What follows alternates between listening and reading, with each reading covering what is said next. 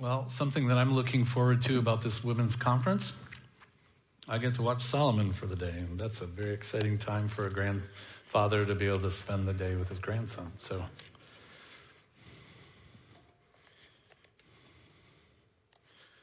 maybe some other men in this group are going to have to figure out some plans to facilitate your wives attending this women's conference. So let me just start off with a kind of a disclaimer this morning. Whenever I'm speaking, I try to kind of assume three audiences.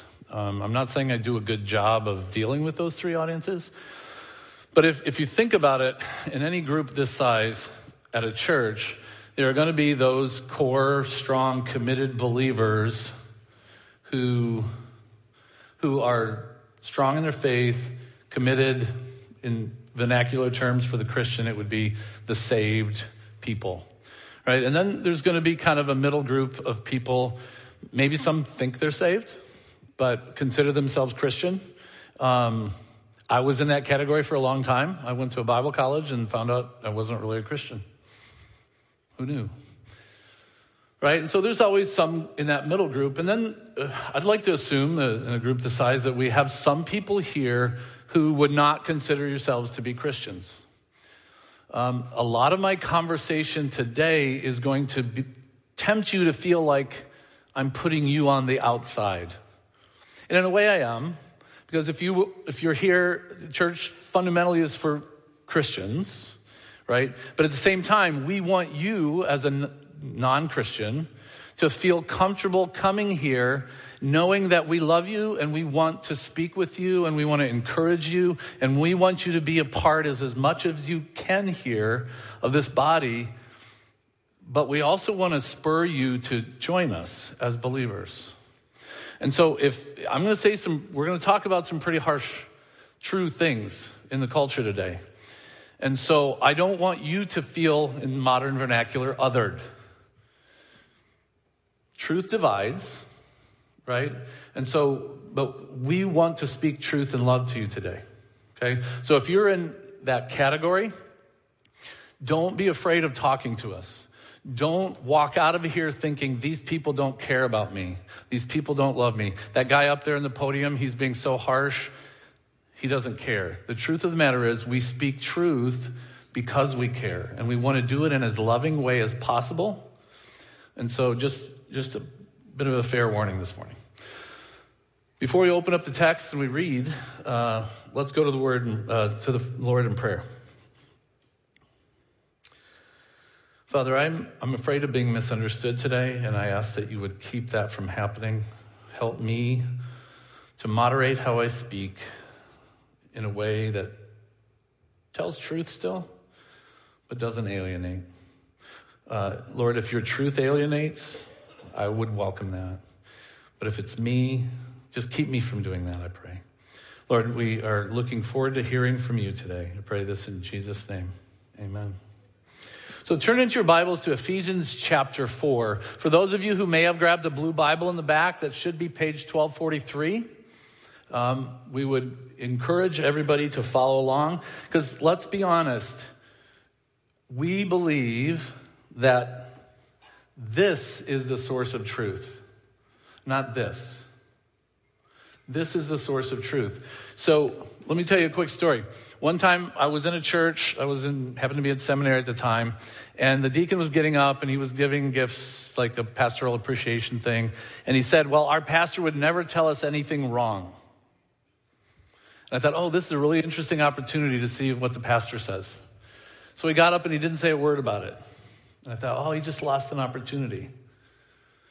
He lost the opportunity to remind the people in his church that he's not infallible, that the scriptures are infallible, and that he's just another member of the church who's dedicated his life to try to teach this and teach this well. We want you to be like the Berean believers. We want you to be following the scriptures and going, it's okay for you to say, I don't know if I disagree with that, from the scriptures. Fair? So let's be those kind of people today. So let's read chapter 4, verses 17 through 32. And today we're going to be talking about godly thinking and holy living. Godly thinking and holy living. Now this I say and testify in the Lord, that you must no longer walk as the Gentiles do in the futility of their minds. They are darkened in their understanding, alienated from the life of God because of the ignorance that is in them due to their hardness of heart. They have become callous and have given themselves up to sensuality, greedy to practice every kind of impurity. But that is not the way you learned Christ, assuming that you have heard about him and were taught in him as the truth is in Jesus. To put off your old self, which belongs to your former manner of life and is corrupt through deceitful desires, and to be renewed in the spirit of your minds, and to put on the new self, created after the likeness of God in true righteousness and holiness. Therefore, having put away falsehood, let each one of you speak the truth with his neighbor, for we are members one of another. Be angry and do not sin. Do not let the sun go down on your anger, and give no opportunity to the devil. Let the thief no longer steal, but rather let him labor, doing honest work with his hands, so that he may have something to share with anyone in need. Let no corrupting talk come out of your mouths, but only such as is good for building up, as fits the occasion, that it may give grace to those who hear. And do not grieve the Spirit of God, the Holy Spirit of God, by whom you were sealed for the day of redemption. Let all bitterness and wrath and anger and clamor and slander be put away from you, along with all malice. Be kind to one another, tender-hearted, forgiving one another, as God in Christ forgave you. Hear the word of the Lord. So today we want to talk about godly thinking, holy living. Now, I want to start off by pointing out the fact that in multiple places in the scriptures, godly living always starts with godly thinking. Think of Romans chapter 12, verses 1 and 2. I beseech you, therefore, brothers, by the mercies of God. How is the living sacrifice supposed to happen in that passage? Be transformed how? By the renewing of the mind. A renewing of the mind. Now, I don't want us to misunderstand this, though, because this isn't about intellectual knowledge. This isn't about having more theological textbooks on your shelf, although those can help. And I'm certainly not disparaging that. When the Bible talks about godly thinking, it's more than just stuffing your head full of facts. It's about a perspective on life. It's about a perspective on life. Let me do a thought experiment with you. If I were to show you a picture of a baby in the womb,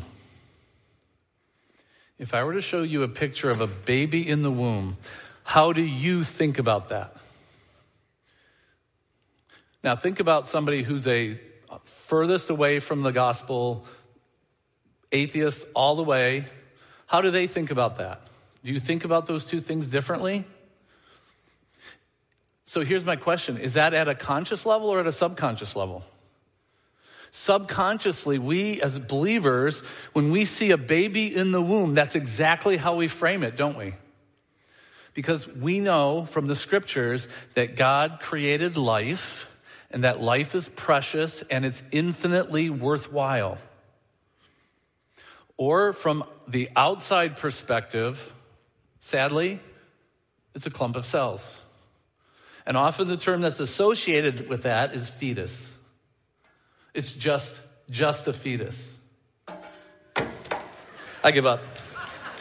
We'll just leave it there.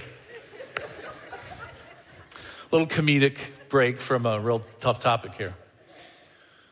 So let's push this a little bit more. Some of you who are younger you've lived in this world and you don't see the contrast to 30 years ago. And let me just carefully say, I'm not saying 30 years ago was perfect. I'm not saying the 50s was perfect. I'm not saying the 1800s was perfect.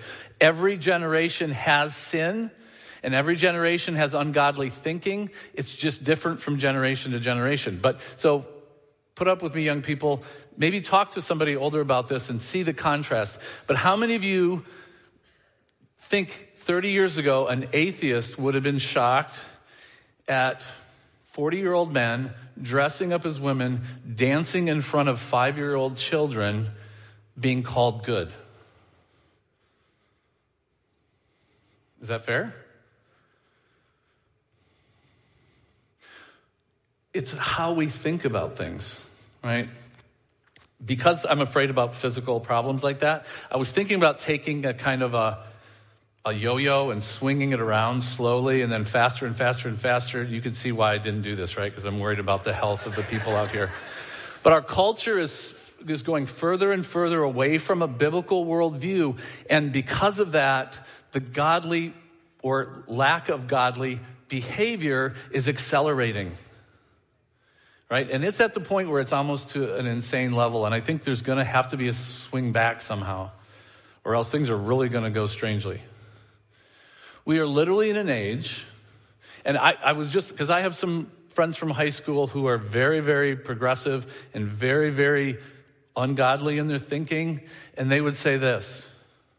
It's good for a 7-year-old who isn't allowed to get a tattoo without permission, isn't allowed to drive a car, isn't allowed to vote, but they're allowed to tell their parents what sex they are or what gender they are.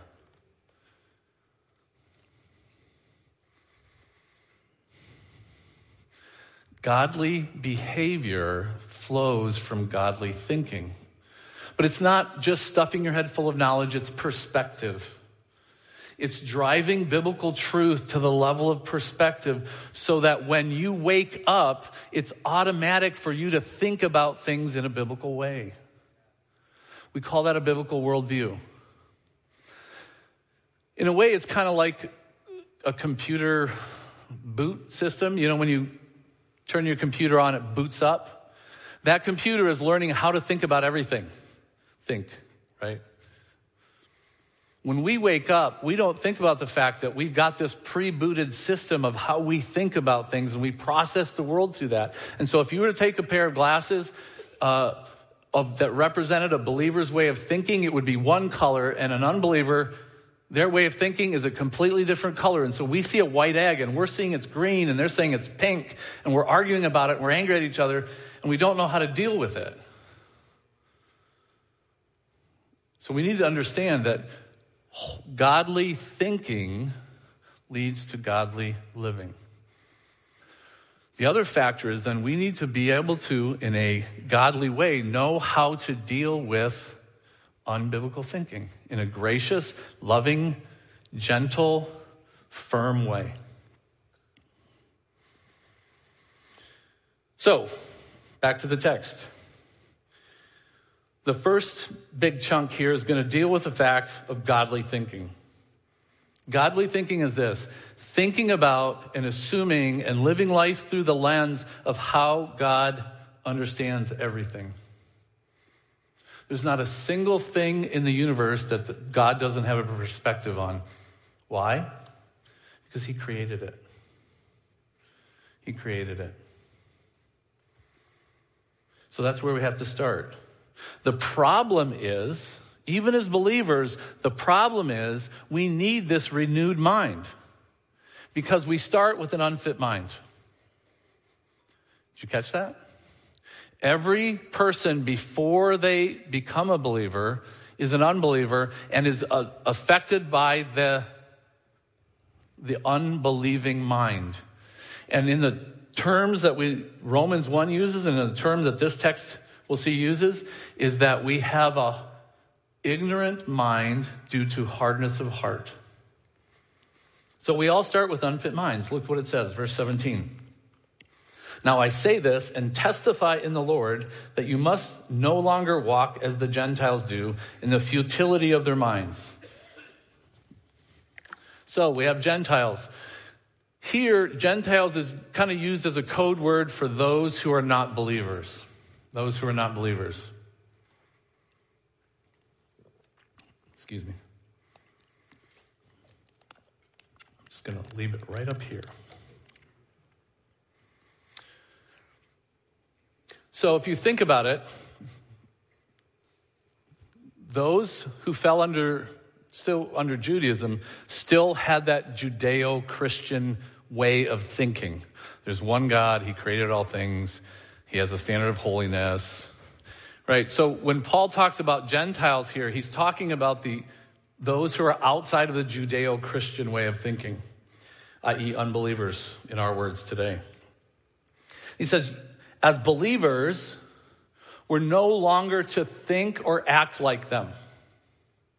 We're supposed to be a different group of people who is so loving and so different that people are attracted to us and attracted to our Savior because we're so different. And walking, the interesting thing is, it says no longer walk as the Gentiles do. Walk is an very Old Testament concept. It's your lifestyle, right? You walk through life. It's a metaphor for your lifestyle.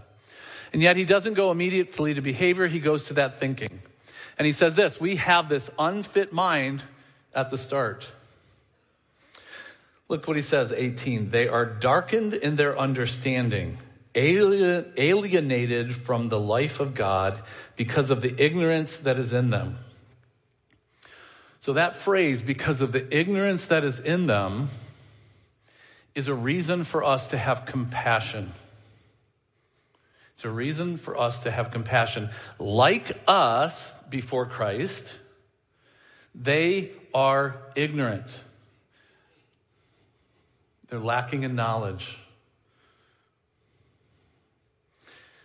But there's also accountability. There's also accountability. Look at the next phrase. The ignorance that is in them is due to their what? Hardness of heart. Hardness of heart. Before we were believers, we were ignorant because of the hardness of our hearts too. See, what the scriptures teach is that the whole universe is screaming out the existence of God all the time. God exists, God exists, God exists, God exists, God exists. And you know what we do? We suppress it, we suppress it, we suppress it, we suppress it. And because of that suppression, God says, okay, fine, I'm going to let you go. Boom.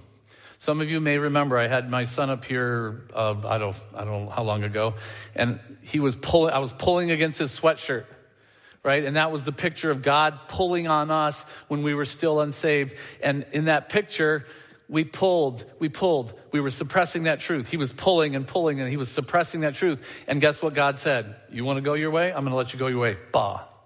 And he went flying and did a little twirl and got up. But that centrifugal force, if you will, or that force of him pushing away and God letting go, took him down a ways that he didn't want to go. And that's where every one of us was at. And some are still there. But the truth is, we tend to, as believers, we tend to focus on one of those or the other. A lot of us tend to focus on they're ignorant. And so we have compassion for them. And we don't want to call them out. And we don't want to say anything that's offensive. The problem with that is they need Jesus. And they need us to speak and lovingly engage with them and try to invite them to Jesus as their Savior. And then there's some of us, and I tend to lean this way when I'm not living in the Lord, if you want to think of it that way, is I tend to emphasize the fact that the ignorance is due to the hardness of their hearts. Accountability, call them out, tell them they're sinners. Do we need to do that? Yes. But can we balance, going back to last week's passage, can we speak truth and do it in a loving way? Amen? So most of us are going to find that we lean one of those ways to the other. And for each of us, we're going to have to really work hard at finding the balance between those two things. Speak the truth, but do it in a loving way. Call sin out, but do it in a loving way.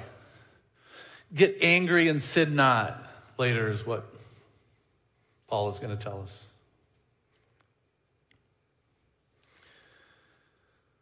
Listen to 19. They have become callous and given themselves up to sensuality, greedy to practice every kind of impurity. We were there. That's where we were. That's where we were. As unbelievers, we can never forget that that's exactly where we were. And it's not something we did to get us out of that.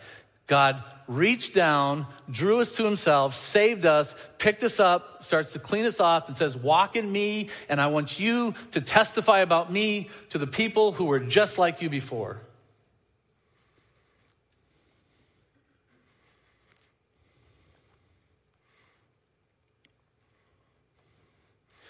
Now, the truth of the matter is our culture today really has gone nuts. And we're going to have to really figure out the best way we can minister in that culture. And that's a challenge. I don't envy those of you with children right now, because you've got a lot to think about. What's going on in the schools, what's going on in the culture, in a different way than I have to. I just have to try to encourage my children to raise their children in a godly way. I don't have to deal with, do I put them into this school? Do I put them into that school? Do I pull them out in a homeschool? What am I going to do given the specific circumstances that God's placed me in? And guess what? There's no one size fits all for that. So you as parents are going to have to figure out how God's calling you to parent your children so that you can be in charge of their spiritual and secular, for lack of a better term, education. But we got to start with holy thinking. We've got to start with a commitment to the truth of the scriptures, to the truth that God calls us to. And then from there, we need to make it part of our thinking and make it part of our life. And those of you who are on the outside right now, this may feel really foreign to you. But let me point out that there is such a thing as truth. There is such a thing as God, and he's calling you to repentance right now.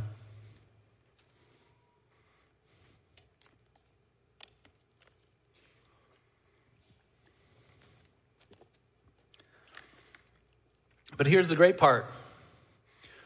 You don't have to stay there. You don't have to stay there. Look what he says. Now he's talking to believers here, but he says this in verse 20. But that is not the way you learned Christ, assuming that you have heard about him and were taught in him as the truth is in Jesus. Here I think Paul's talking to that middle ground person. He's talking to the person, that third person in the middle, maybe a believer, thinks he or she's a believer, may not be. He says, look, you weren't taught Christ this way, if indeed you were taught. And I think what Paul is doing is taking the time to point out in a group like this, there may be some of you who are going, yeah, I'm kind of committed, I'm not. And you say, look, it's time for you to commit. It's time for you to commit. Maybe you're in that category today and you go, oh, maybe I'm not a believer. We'd love to have a conversation with you about that. But he says this, you haven't heard Christ this way, because he's the one in the truth, right? But this is what Christ taught us, to put off your old self, which belongs to your former manner of life and is corrupt through deceitful desires. So the picture is taking a wardrobe off and putting a wardrobe on. You take the old self, you peel it off, and then you put on the new self. And that picture is going to come back to play in the next few verses. The thing that I really love about that verse is the phrase at the very end, because this is so true. It says this, you put off your old self, which belongs to your former manner of life, and is corrupt. How is it corrupt? Through what? Deceitful desires. That's so true.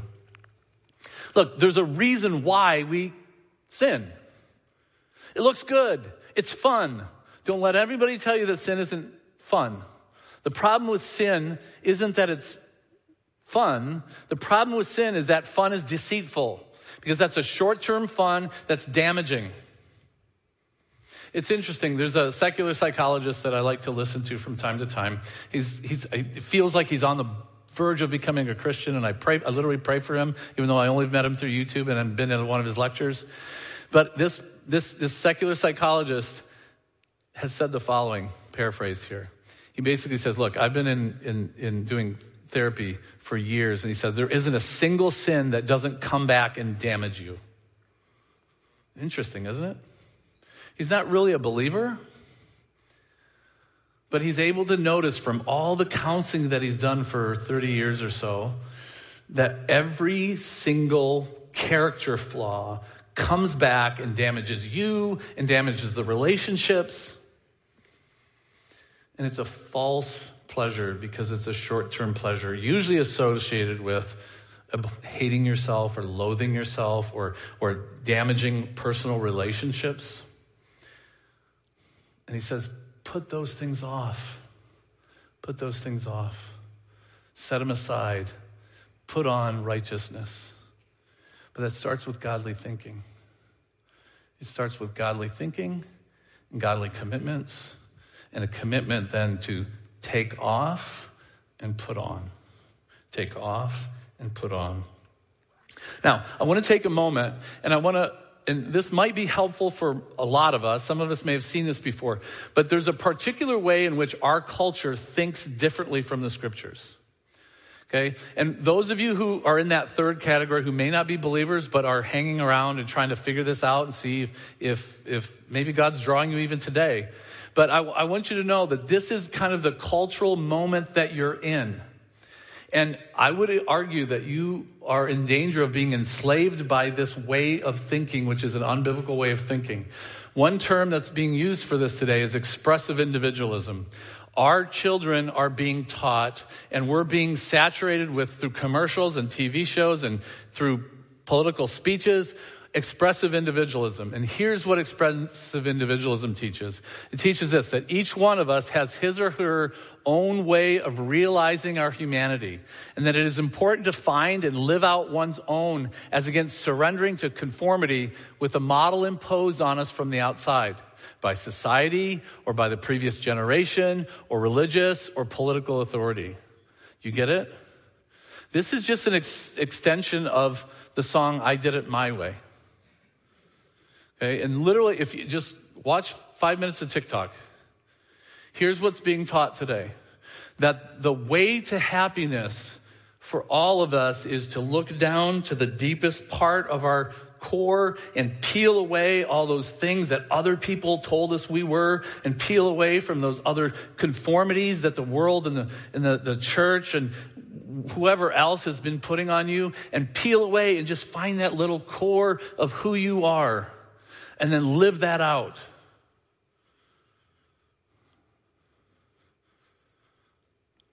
The ultimate way of describing that is autonomy. And the greatest public sin is for you to say to someone, no, that's the wrong way of thinking.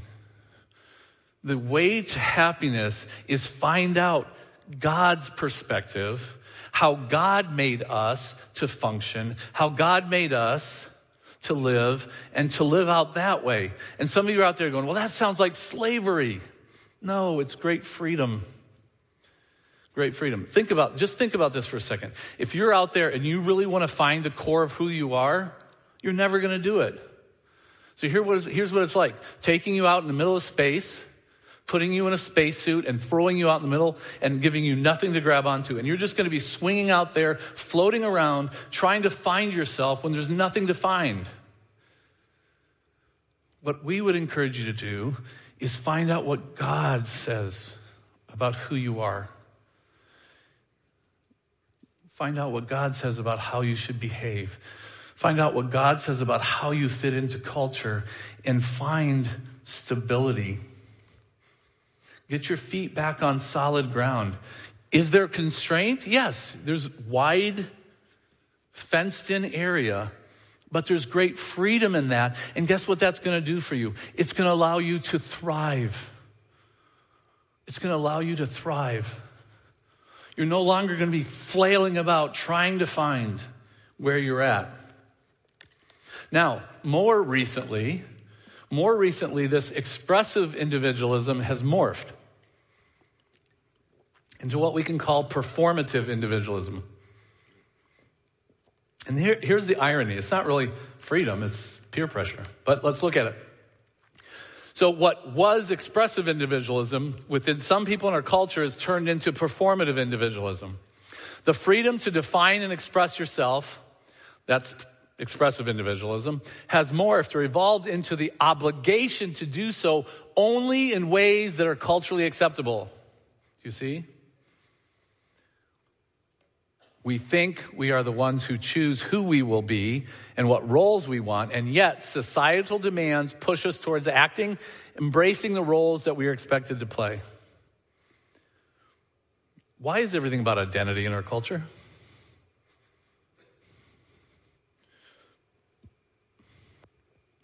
Why is it that 10 years ago and back, gender dysphoria was a 1 in 10,000 problem?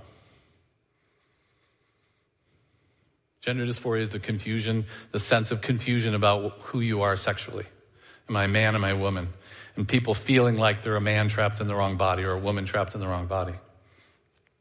That was a 1 in 10,000 phenomenon. Do you know what it is today? I don't have the exact number, but it's closer to 1 in 100, 3 in 100, 10 in 100. Something is wrong. Do you know why it's happening? Peer pressure. Peer pressure. If you want to be accepted today, just go on TikTok, tell somebody you're a frog kind, and you have frog pronouns. I'm not joking. This is real. This happens. I have frog pronouns, and it's frog self, and frog him, and frog her, or whatever. And I'm not making fun of it. I'm saying this out of pity and compassion because there are people that are doing this because they're performatively individual. But guess what it is? It's actually a form of slavery. It's actually a form of slavery because you're not being who you are because of how God made you. You're trying now to fit into your culture, and you can become a hero by putting yourself out there on TikTok. Now, again, don't take this as an angry statement. I'm saying this with deep compassion in my heart, and if that's where you're at, I would invite you to find solid ground. Get your feet on the ground. Find out what God says about who you are. Be that and find peace. Because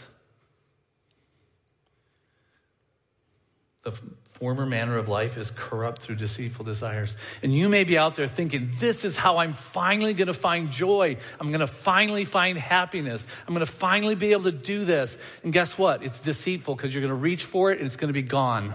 It's like reaching for fog.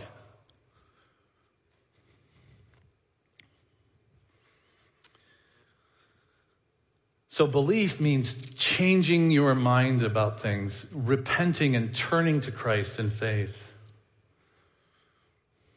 and renewing our minds. I love it. Verse 24. And put on the new self, created after the likeness of God. Isn't that great? Guys, we are not animals. We are made in God's image. That means you are precious. You are unique. You are individual. But you have in common with all other humans that you are made in God's image and you are infinitely valuable. And that's what makes you different from the birdies and the spiders and the deer. Our culture is trying to get us to think that we're equal with the animals, right? And yet God says, look, put on the new self. You are in God's image. Start to live that out. So I really struggle with hearing believers talk about themselves and define themselves by their sin. Do you do that? Well, I'm in your mind. You wouldn't say it publicly most of the time. But in your mind, do you define yourself by your sin? Well, I'm Dave and I... Or do you define yourself as a believer made in God's image, called a saint?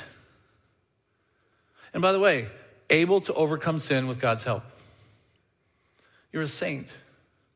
Don't be a pessimist. Don't get out there and start thinking that You don't have the ability to do this. You can overcome sin. Maybe you need to get some help with that. I'm okay with that. Let's talk. Let's put you in touch with some people that can help you with getting out of certain sins. But let's be renewed in the spirit of our minds, verse 23, and put on the new self, created after the likeness of God in true righteousness and holiness. Isn't that encouraging? Take off the old clothes, put on the new clothes. So belief leads to renewed minds. Now, it's possible, as believers, we've been slightly captured with expressive and performative individualism. We need to renew our minds and get back to biblical thinking. How does God say we live? How does God say we act? How does God say we think? And fight true freedom on solid ground within God's constraints. So, godly thinking. Thinking about everything the way God does. Holy living. So the rest of this chapter is going to get very, very specific. And he sets this up with put off, take off the stuff, put on the new stuff. I want you to see that pattern as we read the rest of this verse. The rest of these verses. Therefore, having put aside falsehood, let each one of us speak the truth with his neighbor, for we are members of one another. What does he say to put off? Falsehood. Speak truth. Okay. Be angry and do not sin. Do not let sun go down on your anger. By the way, notice it doesn't say don't be angry. There is righteous anger. You just have to handle it in a godly way. So you stop being angry in an ungodly way, and you start being angry in a godly way. What does he say? Well, give no opportunity to the devil. That's tied. In other words, when we don't handle anger properly, we're giving Satan an opportunity to ruin relationships, to ruin our testimony or an attempt to speak truth to other people. So we have to be very careful about that.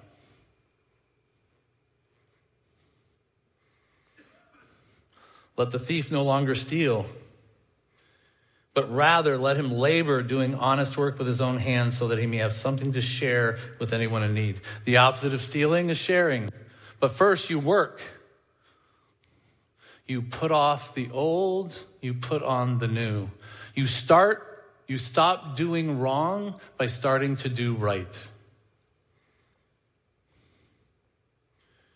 Let no corrupting talk come out of your mouths, but only such as is good for building up, as fits the occasion, that it may give grace to those who hear. I love that. Stop talking corruptly, but find ways to speak kindness, grace, and truth into a situation rather than joining into corrupt talk.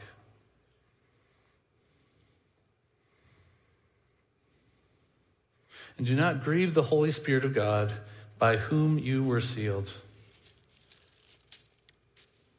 Our sin, all of these not putting on the righteousness, grieves God. Did you catch that? When I sin, I sadden my Savior.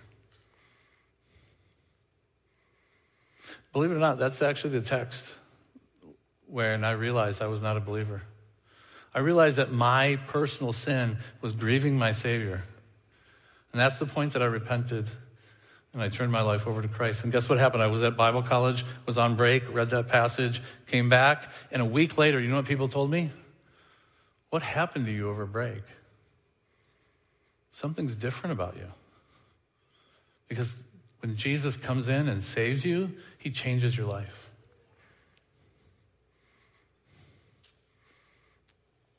Let all bitterness and wrath and anger and clamor and slander be put away from you. Boy, those are tough ones, right? Along with all malice. But what? Replace it with what? Kindness. You replace it with kindness.